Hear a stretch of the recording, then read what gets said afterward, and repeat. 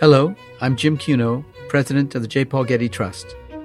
Welcome to Art and Ideas, a podcast in which I speak to artists, conservators, authors, and scholars about their work. That's why she started a museum, because people said, you're crazy, you can't do that. Nobody does that without a collection, without money. You can't. And if somebody said, no, you can't do something, that made her want to do it 100 times over.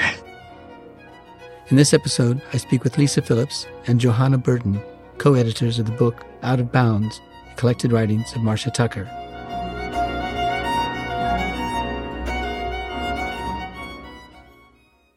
Marcia Tucker was an American curator, critic, and art historian, and one of the most provocative and influential voices in the art world of the 1970s, 80s, and 90s. She was a curator at the Whitney Museum of American Art from 1968 to 1977, organizing major exhibitions of work by Bruce Nauman, Lee Krasner, Joan Mitchell, and Richard Tuttle, among other artists. She also founded the groundbreaking and influential New Museum of Contemporary Art in New York City in 1977 and was its director for 24 years. There she produced influential publications, including Talking Visions, Multicultural Feminism in a Transnational Age, and Discourses, Conversations in Postmodern Art and Culture. The Getty Research Institute acquired Marcia Tucker's archive in 2004, 2 years before her death. A selection of her writings was published by the Getty Research Institute and the New Museum in 2019 in the book Out of Bounds, the collected writings of Marcia Tucker. I recently spoke with Lisa Phillips, director of the New Museum, and Johanna Burton, the Maurice Marciano director of the Museum of Contemporary Art, Los Angeles. Lisa and Johanna, along with former New Museum colleague Alicia Ritson, are editors of Out of Bounds. Lisa and Johanna, thank you so much for speaking with me in this podcast episode. Now, Marcia is best remembered as the founder of the New Museum, by which she meant not only a museum of new art, contemporary art, but conceptually a new kind of museum. Lisa, you've been director of the New Museum for 23 years, and the museum itself has been around for 45 years. Is the New Museum still new? And if it is, what makes it new and not just modern? Yes, Marcia had a vision for a new kind of museum that would be unbound by convention and a place to shake things up for the intrepid, for people that like to be challenged. And that's very much part of our mission that remains to this day. And our mission is very simply new art, new ideas. So we have to remain new. We have to stay new and true to our mission, even though we are 45 years old this year. Yeah. Johanna, you're the director of MoCA, the Museum of Contemporary Art in Los Angeles, having been a curator at the New Museum and director of the Wexner Center for the Arts in Columbus, Ohio. How do those contemporary art institutions compare to the New Museum? First of all, thank you so much for having me. It's great to be here. I'm a relatively new director of MoCA. I've been here just about 4 months. And as you say, before that, I was lucky enough to work at both the Wexner Center for a few years and before that at the New Museum. You know, it's interesting to compare these institutions because, in fact, they're in dialogue with one another, I think quite heavily. And in fact, we are at MoCA just a couple of years younger than the New Museum. We're at our 43rd year, while the New Museum is at its 45th. And I've actually been thinking quite a lot about these relationships. Of course, what's different about MoCA is that it's in LA, which is a very different city to New York and certainly to Columbus. But I think about them as sister institutions in many ways. And certainly I feel my own training, very obviously with Lisa sitting here, is one of relationship building rather than competitiveness. And I think Marcia, for certain, is at the roots of and the seed of many of the institutions, even if she didn't work at them. And people were looking at models like the New Museum all along. What is different, of course, is that MoCA is a collecting institution where the New Museum and the Wexner are not. And I think that's a pretty profound difference in some ways. Yeah. Lisa? As Johanna said, the New Museum is not a collecting institution. And that was part of the concept from the beginning, that it would not be tied down by a collection that would inevitably become historical over time. So how do you remain a contemporary institution really looking at the present if you're saddled with a collection that's aging and becoming historical? But yet she really wanted to bring the seriousness and scholarship of museum practice to the exhibitions and the production of programs at the new museum. And Lisa, it's true that Marcia often called the new museum not just the new museum, but an anti-museum in that sense, right? Pushing up against that idea of preserving, which is interesting. Now, Marcia started as a curator at the Whitney in 1967. Lisa, what was the Whitney like then? Well, it was a small family-run institution that was an institution in transition. And I started working there myself in 1975. I overlapped with Marcia at the Whitney for a couple of years. And Gertrude Vanderbilt Whitney's daughter, Flora Miller, and her daughter, Gertrude Vanderbilt Whitney's granddaughter, Flora Biddle, were very much present and around the museum on a daily basis back then. And a new director, Tom Armstrong, had just joined the museum in the early 70s and wanted to put the museum on a world stage. It definitely was going through a transition, had some growing pains, as we all do, as its ambitions and its audience grew. And Marcia was a radical curator at that time who we all looked up to. She had done a very noteworthy exhibition in 1969 called Anti-Illusion, Procedure and Materials, which really put the post-minimal generation, her own generation, on the map. And she embraced the artists of her generation, like Bruce Nauman, Richard Tuttle, Barry LeVay, Linda Benglis, among so many others. But she also was devoted to work that was not part of an avant-garde orthodoxy. When I started at the Whitney, I was a summer intern just out of college and about to start graduate school, and was assigned to work in the Richard Tuttle show, which Marcia organized, an infamous Richard Tuttle exhibition. My first museum experience was working in that exhibition and providing information to the often irate visitors who came to the museum and found it difficult at first to even see the work that was on view. Marcia made a very controversial decision to not complete the catalog until after the exhibition was over, because she wanted to incorporate within the catalog all the reactions and responses to the exhibition, both public and critical. And that was quite controversial because people were looking for help and guidance to this really challenging exhibition. And there really wasn't anything there except for me sitting on the floor to ask questions to. But it really was a courageous idea that she had, and unconventional. And maybe it didn't work in every instance, but she was a proponent of trying things out and being prepared to fail at it if you had to, in order to risk doing something different. So this was a great way to learn about contemporary art, and I developed just enormous respect and admiration for Marcia and her courage and bravery in mounting that exhibition. Given what she did as curator of the Whitney, what compelled her to start the new museum? So I think that Marcia was frustrated a bit with her experience at the Whitney and feeling that museums were becoming increasingly corporate and seeing that as a trend in the museum world. And she believed that there was another path that one could take. I mean, she was in her mid-30s, had a lot of difficulty at the Whitney, and ultimately lost her job and decided the next day that she would start her own museum. I think she'd thought about it for a while, so it wasn't an idea that just came overnight. But there were no women directors at that time of any significant institution, so that was also a frustration and a glass ceiling that she wanted to puncture. And she said that she was very privileged to be a museum director, but also marginalized by virtue of having had to create the institution in order to work in it. I'm the second director. The majority of our leadership is female, and the majority of our board members are women, and significantly the majority of our program, the artists that we show, are women as well, 65% in the past 5 years. So I just want to say that it was such a privilege to edit this book with Johanna, for us to work on it together, and to work closely with Johanna over several years at the museum. I know that's a legacy and privilege that we both share. It was hugely influential on me. Now, what was the physical structure of the new museum like at the time?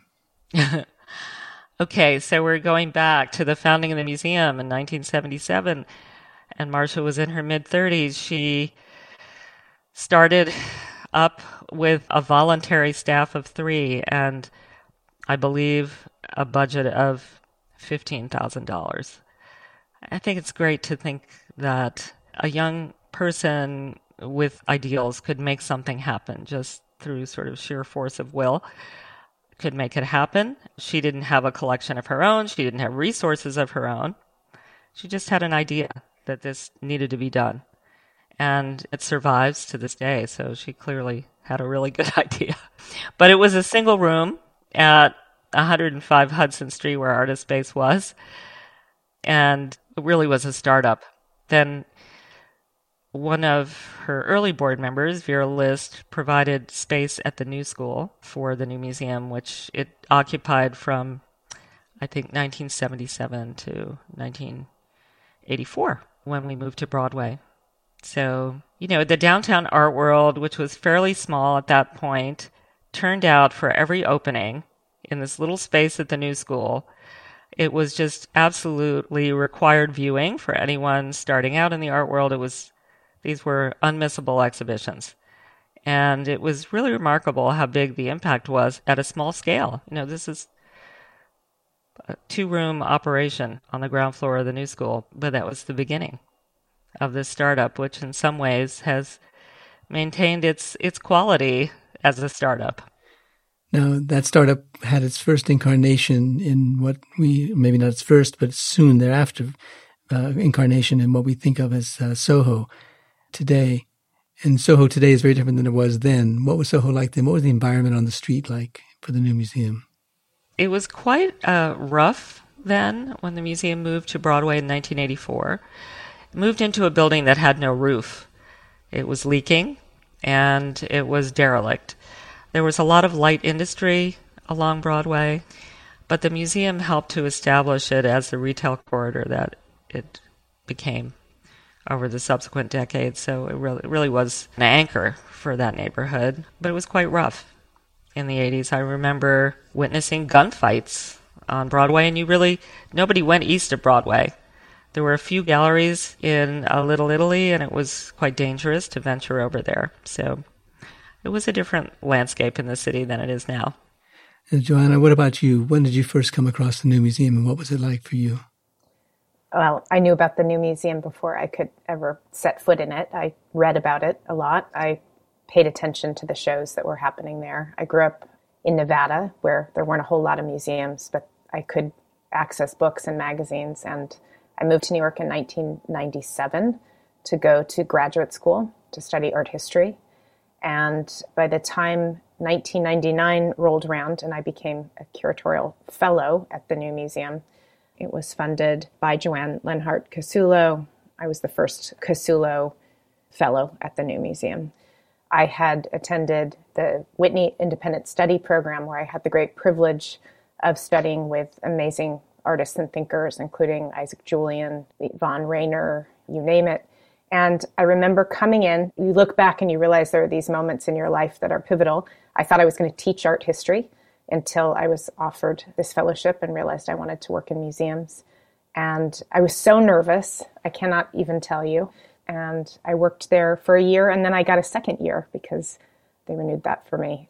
But I remember as soon as I moved to New York in the late 90s, I saw the Paul McCarthy show that was at the new museum. I saw many, many experimental thematic shows by lots of curators at the museum, including my currently my best friend and my child's godmother is Anne Elgood, curator here in LA, who Lisa introduced me to. So it really was a game-changing part of my life. And then I went on and did more graduate school and had several jobs, and then returned to the new museum in 2013 as the Keith Haring Director and Curator of Education and Public Engagement, where I spent the next 7 years. So I've had a lot of new museum in my life, and it was particularly moving to be able to work with Lisa and the team of women on Marcia's archives at a moment that really marked the 40th anniversary of the museum, but also just a really pivotal time, I think, for many of us in the art world, as we looked to values that Marcia really stood for well before her time and that carried on in the institution.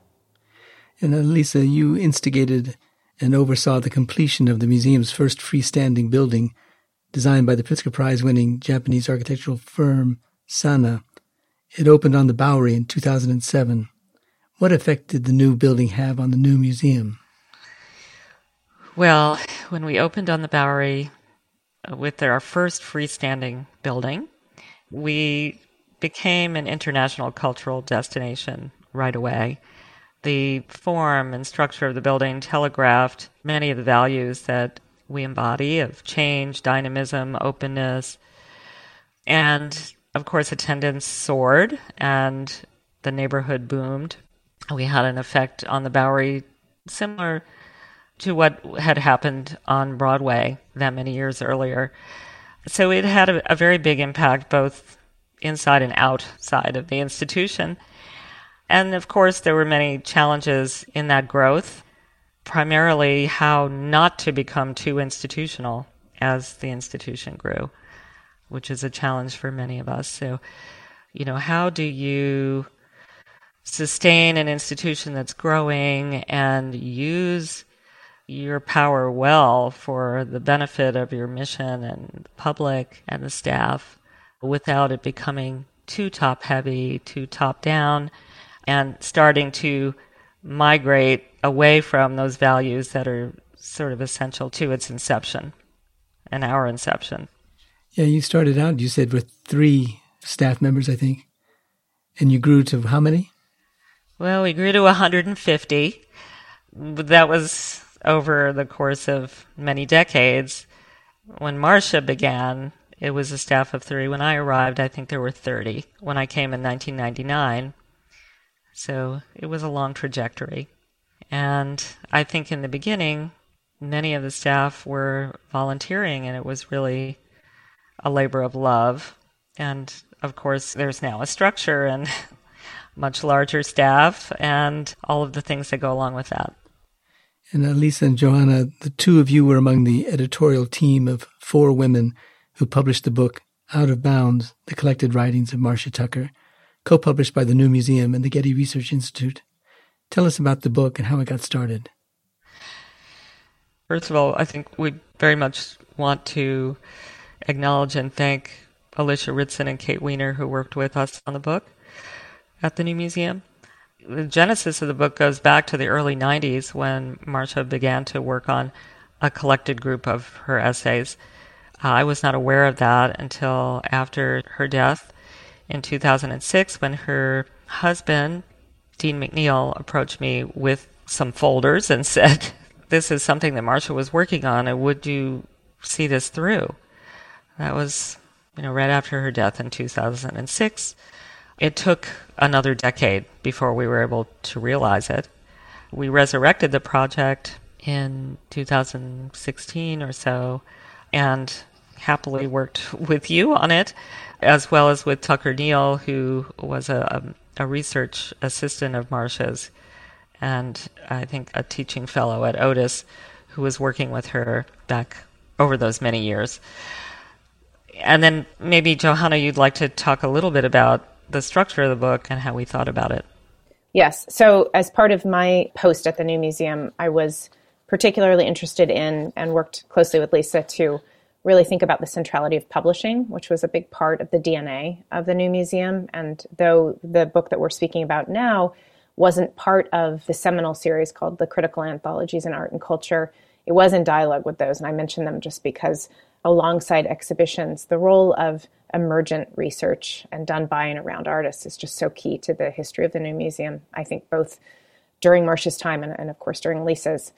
We started thinking a lot about the structure of the book because Marcia, in essence, was writing multiple histories herself and actually utilized a kind of series of methodologies and even voices alongside each other in real time and space. So we ended up pulling out 3 sort of structuring elements One is monographic essays. The second is thematic essays. She was also very dedicated to thematic shows.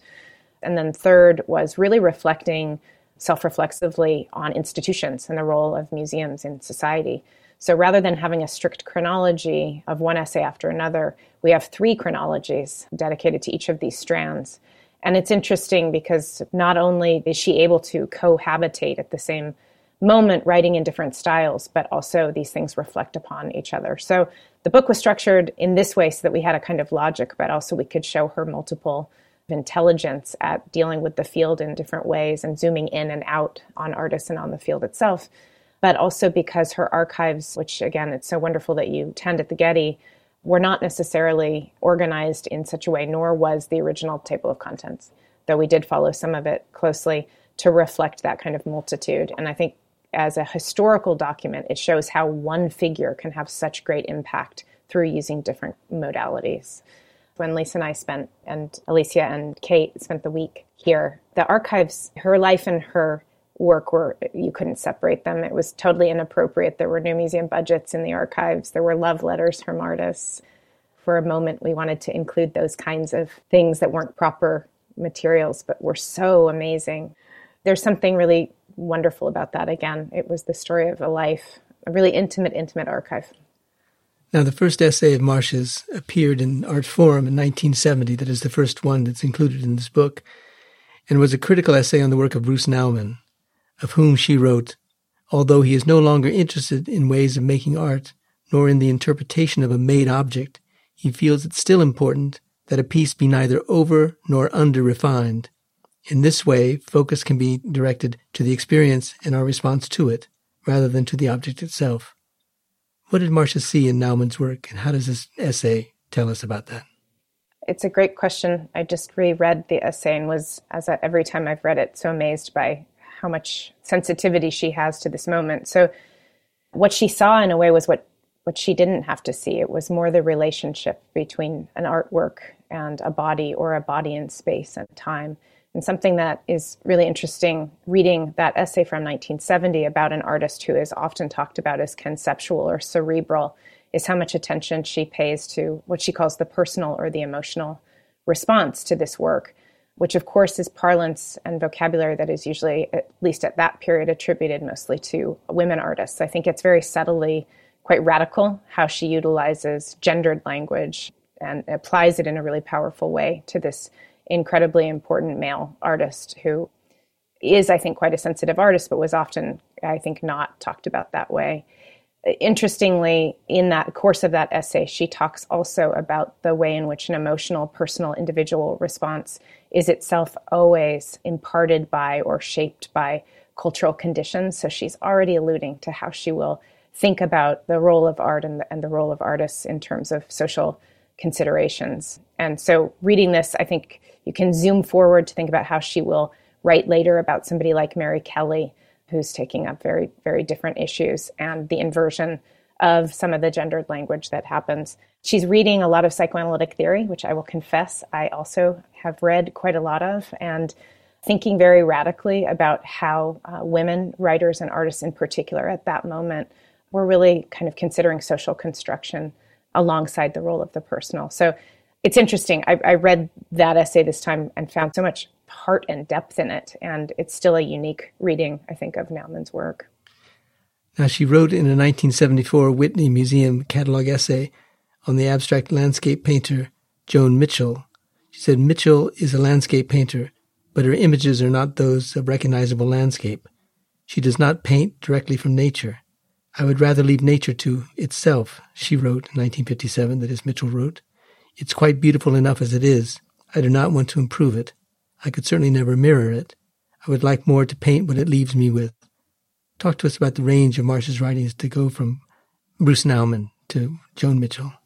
Yeah, it's tremendous. It's what I was alluding to before. It's almost a different voice entirely. She's taking very seriously the need to posit Mitchell's place within a much longer art historical trajectory and to really fight for her place there in terms of the canon, in terms of abstract expressionism, but also to really subtly push back against it as well.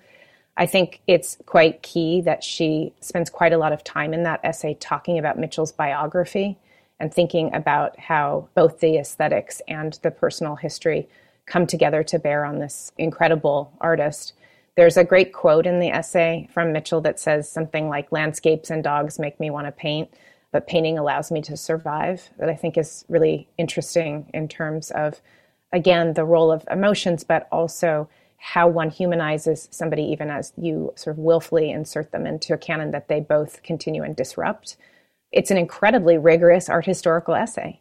And again, she could write that way, but also in other essays fought very vigorously against that kind of valuation with respect to the canon.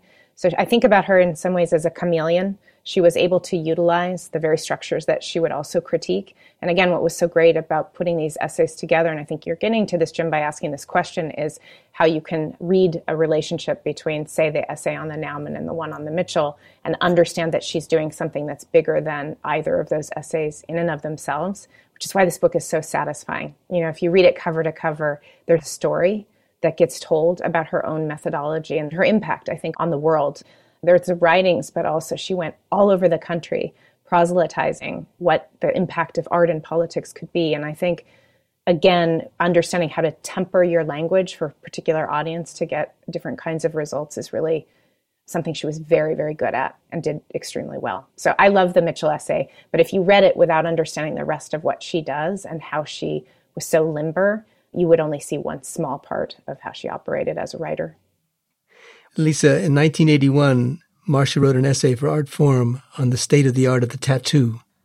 Was it for the article that Marcia got a tattoo herself, or did the tattoo provoke the article? The tattoo provoked the article. She had gotten several tattoos by that point. She did an exhibition at the Whitney on tattoo art, actually down in the restaurant level. Marcia was able to do a lot at the Whitney, but in kind of interstitial spaces. She commandeered these spaces because it was hard to get the real estate as a woman curator. And I know, having been one there, that it continued to be difficult. So she would commandeer these interstitial spaces, hybrid spaces that weren't quite galleries. And she mounted some memorable projects there, one on tattooing, another one on bodybuilding that I recall. She was always looking at the edges of things. She always found those edges the most interesting places. And art forms that may have been disparaged or overlooked were certainly things that merited attention and her attention. And she wanted to point out in this essay that there were serious practitioners of tattoo art. Tattoo art had a very long and non-Western history, and there were outstanding artists, practitioners like Ruth Martin and Jamie Summers, and so she was bringing attention to these individual artists within an art form that was not taken seriously in the high art realm. There's a great picture of her in the book getting a tattoo from Ruth Martin on page 4. And she's got this amazingly confrontational, but also kind of sexy look on her face while this very intimate thing is being captured. And I love that picture. It's hard to tell at first what is happening there, but once you know, it's pretty key. Now, Joanna, the first representation of a publication for the New Museum was a text for the New Museum exhibition, The Other Man, Alternative Representations of Masculinity, in 1987. Tell us about that exhibition and its accompanying texts. I wish I'd seen that show, I have to say, and many of these shows that actually have personally really influenced much of my practice. Right before I left the New Museum, I did a show in which actually a lot of archival materials from this show and others appeared in the catalog. She was extremely interested, as I mentioned, even in the Nauman essay, in thinking about the role of subject positions and identity. And this was a moment in 1987 where some of the feminist, post-structuralist, and heavily psychoanalytic theory-driven practices were kind of unpacking ideas of gender, and particularly essentialized gender. So this notion of difference, which I think continues to be quite pertinent, was bubbling up. And in fact, 2 years before The Other Man, there was a very influential show at the New Museum that Jane Weinstock and Kate Linker curated called Difference on a representation in sexuality. It's a canonical show that I continue to look at.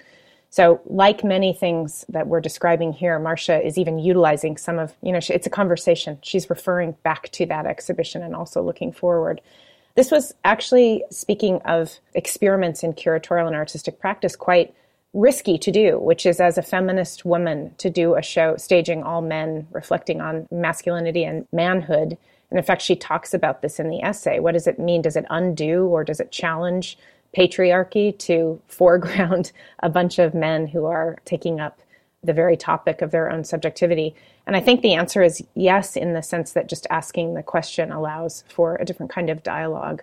So again, what was very interesting at that moment was she staged a show thinking about masculinity through the lens of sexual difference. And at the end of the essay asks really provocatively who it addresses. If you, as a feminist, a white feminist curating this show of male-identified artists, is hanging on the walls, who's it for? What does it do? Who does it bring in? Who does it leave out? And she quite provocatively says that because the nature of much of the work, which is largely representational, feels very accessible, which she goes on to think about a lot in the future, that it allows for a dialogue that, while imperfect, kind of cracks things open. So this is a kind of quiet, a smaller, there's not a big publication, there's just the brochure, but I think it's actually a really key moment in her work and what follows. So I'm glad you asked about it. Now, 15 years earlier, Marcia gave a lecture, Women in Museums, addressed to the American Association of Museums. 15 years later, she gave a lecture at the New Museum titled The 10 Most Pressing Issues in the Art World Today and Some Uncommon Solutions. How important was Marcia's voice as a woman and as a professional in the museum world? Hugely important. I think maybe the most important aspect of her work, I would say, for generations of women. And Marcia came out of the 60s and was absolutely a feminist. May have been part of the Guerrilla Girls, I don't know, it's always been rumored. And she was a firebrand, and she was outspoken and really thoughtful. And this was something that she came back to over and over and over again. It's just a through line through all of her work from beginning to end. And so I think of critical importance. And I know that among her colleagues, she was also very important, often a lone voice. She talked about her getting the job at the Whitney. When she went for her job interview with David Solinger, who was chairman of the board of the Whitney, he asked her if she had a boyfriend, if she was married, was she planning on having any children, all sorts of things that would not be legal today to ask, weren't really right then. And she was taken aback, and she, after about an hour of questioning, she said, I took a breath and said, let me tell you why you don't want to hire a woman. 1, I won't be able to do budgets because, as you know, women can't even balance their own checkbooks. 2, once a month I'll go crazy and no one will be able to reason with me, much less talk to me. 3rd, and most important, no one will want to take orders from a woman. So I'll be completely ineffectual no matter how smart I am. And of course I'll get pregnant within the year. So your investment in me will have been completely wasted. She got up to leave and he said, wait a minute, sit down, let's talk. And that's how she got her first job. So she was always outspoken and we love her for that. But what I think is amazing, and I'd love to hear, Johanna, what you think, in reading back over those pieces from the early 70s and then in the 80s and 90s, because she wrote so often, we think that we've made a lot of progress, and in some ways we have. Here we are, 2 museum directors today, and now the field, which was 50% female back in the early 70s, but there wasn't a single director who was female, is now we have 50% of the field are female directors. That's a big shift. But in many respects, things haven't changed enough. There are pay gaps and gender inequities. There are all sorts of biases that persist. And in reading her words, you feel that. It's not over. It hasn't ended. There's still a lot of work to do. And of course, the idea of gender binaries is no longer so appropriate either. Things are even more nuanced and complicated.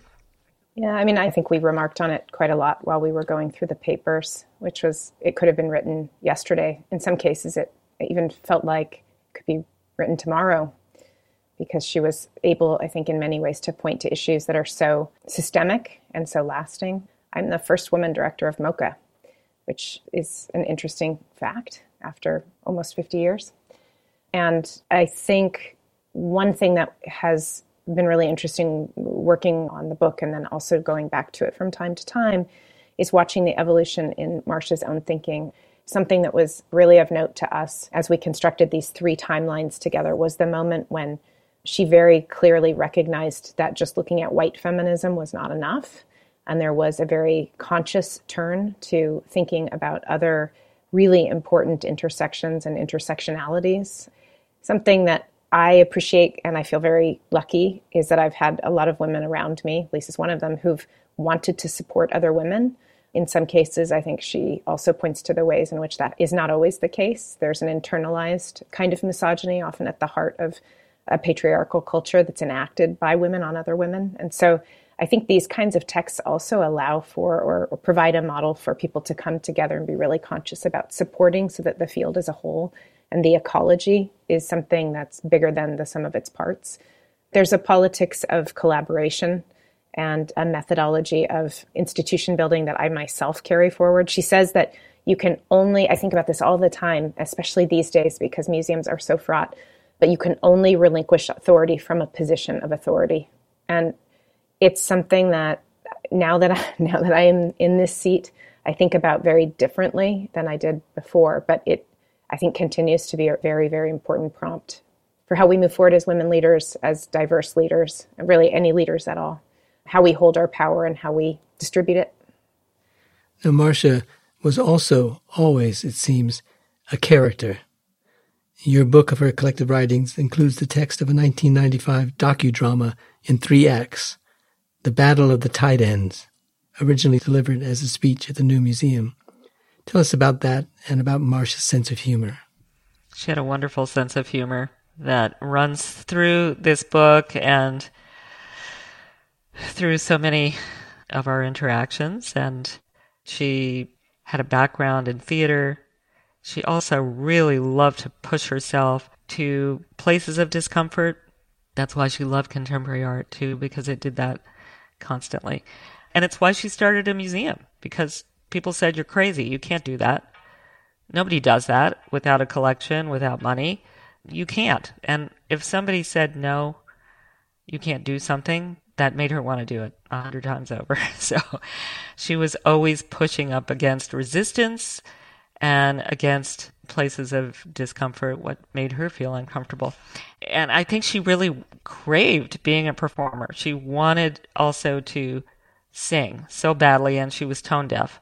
She had a terrible voice, but she was determined to learn to sing. She formed an a cappella group called the Art Mob and and became quite good and really enjoyed it. And that was part of her character. She was a character. She was an extraordinary performer. She spoke on the lecture circuit really actively. She was out proselytizing about the New Museum, about contemporary art, about social issues, about the vital social function of art that she deeply believed in. But she always did it with a theatrical flair and a sense of humor, and really brought these tough issues to life, I think, for the audience in a way that very few others have that I've witnessed. And she would do it at board meetings, and she would do it at meetings for donors. And so there was always the unexpected. There was never a lot of heavy academic art jargon, but she really spoke in very plain language and with a tremendous sense of humor. And I think that was just an enormous gift that she had, and really sets her apart from almost anyone else I can think of. Now, the final essay in the book dates from 2004, and it's titled No Title, Buddha Mind in Contemporary Art. And it begins with a reference to Marcia's earlier essay on the work of Richard Tuttle, which a number of critics criticized as the emperor's new clothes, meaning, of course, that there's nothing there, that the art under consideration was empty of meaning. Marcia, on the other hand, used it as a reference to Buddhist teaching, ending her essay with the question, Buddhism teaches us to relate to the world with openness, acceptance, generosity, and joy. Could it teach us to relate to art in the same way? What was Marcia's relationship to Buddhism? So I believe that Marcia took up Buddhism late in life with a group of colleagues, including John Walsh.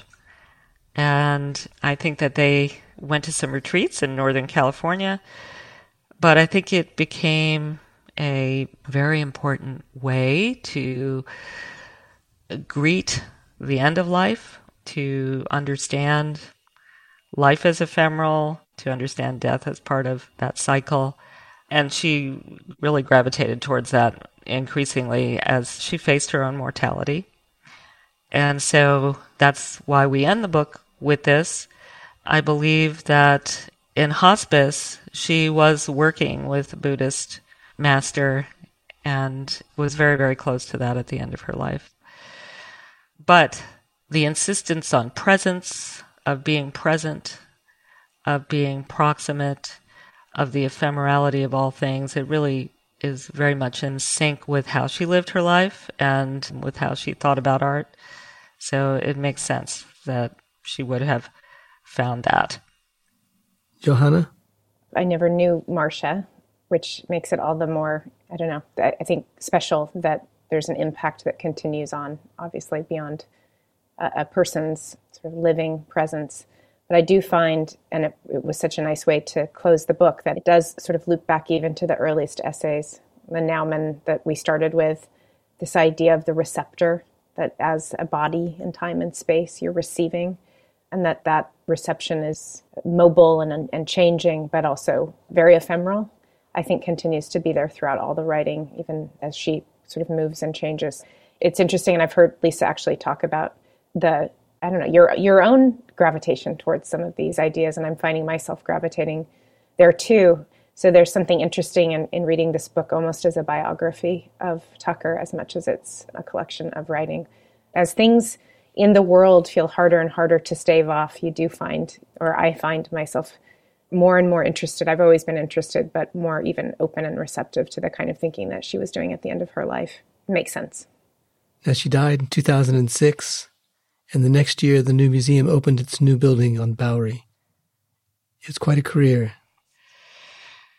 You know, when Marcia was in the final days, she died of cancer in 2006, which she'd had for over a decade, and she really fought valiantly against it, but it did catch up with her. But at one point, when she was in hospice, she got images of the new museum going up from me. I sent her images of the museum being built and the steel going up, and she was just so thrilled to see that happening and to know that the new museum was going to have a permanent home and that this creation that she had birthed was going to survive. She gave her life for it. She really did. She devoted every ounce of energy and strength to the museum, and she gave so much to the field. She gave us all so much. So what is your favorite memory or thought about Marcia?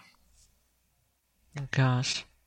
She hated questions about what was your favorite anything. Wasn't that one of the things she answered in the book? She said, that's like, who's your favorite friend or your favorite child? But, I mean, I think just the example that she set, and I think about this all the time now, as we're going through a transformative moment in our culture with many upheavals and changes and turbulence. I think that her response to change and the inventiveness with which she greeted that, her understanding that she had to create something new in order to meet the present is something that I think we can all be tremendously inspired by, and so important to go on into the future. You have to come up with solutions and new models and new ways of greeting the challenges of the present and the possibilities of the future. And she really did that. So we thank her every day for that. And I hope that future generations and younger generations are thinking about the institutions that they can start or the activities that they can undertake. And things that may seem daunting are totally possible if you put your mind to it. There is nothing that you can't accomplish if you want to.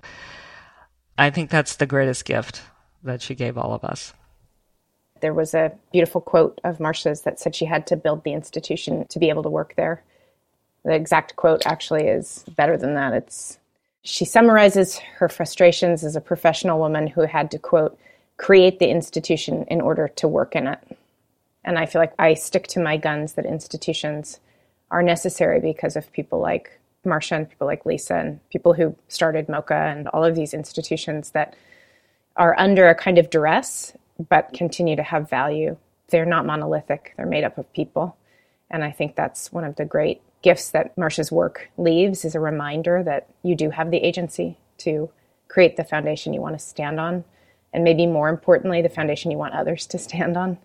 And I feel that that's an amazing gift. Lisa and Johanna, thank you so much for joining us today on this podcast. Thank you for having us, Jim, and for being a partner on this publication.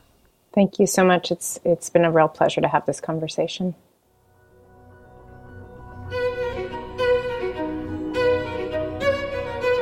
This episode was produced by Zoe Goldman and Karen Fritchie, with audio production by Gideon Brower and mixing by Mike Dodge Weitzkopf. Our theme music comes from the Dharma at Big Sur, composed by John Adams for the opening of the Walt Disney Concert Hall in Los Angeles in 2003, and is licensed with permission from Hendon Music. Look for new episodes of Art and Ideas every other Wednesday. Subscribe on Apple Podcasts, Spotify, and other podcast platforms. For photos, transcripts, and other resources, visit getty.edu/podcasts. And if you have a question or an idea for an upcoming episode, write to us at podcasts@getty.edu. Thanks for listening.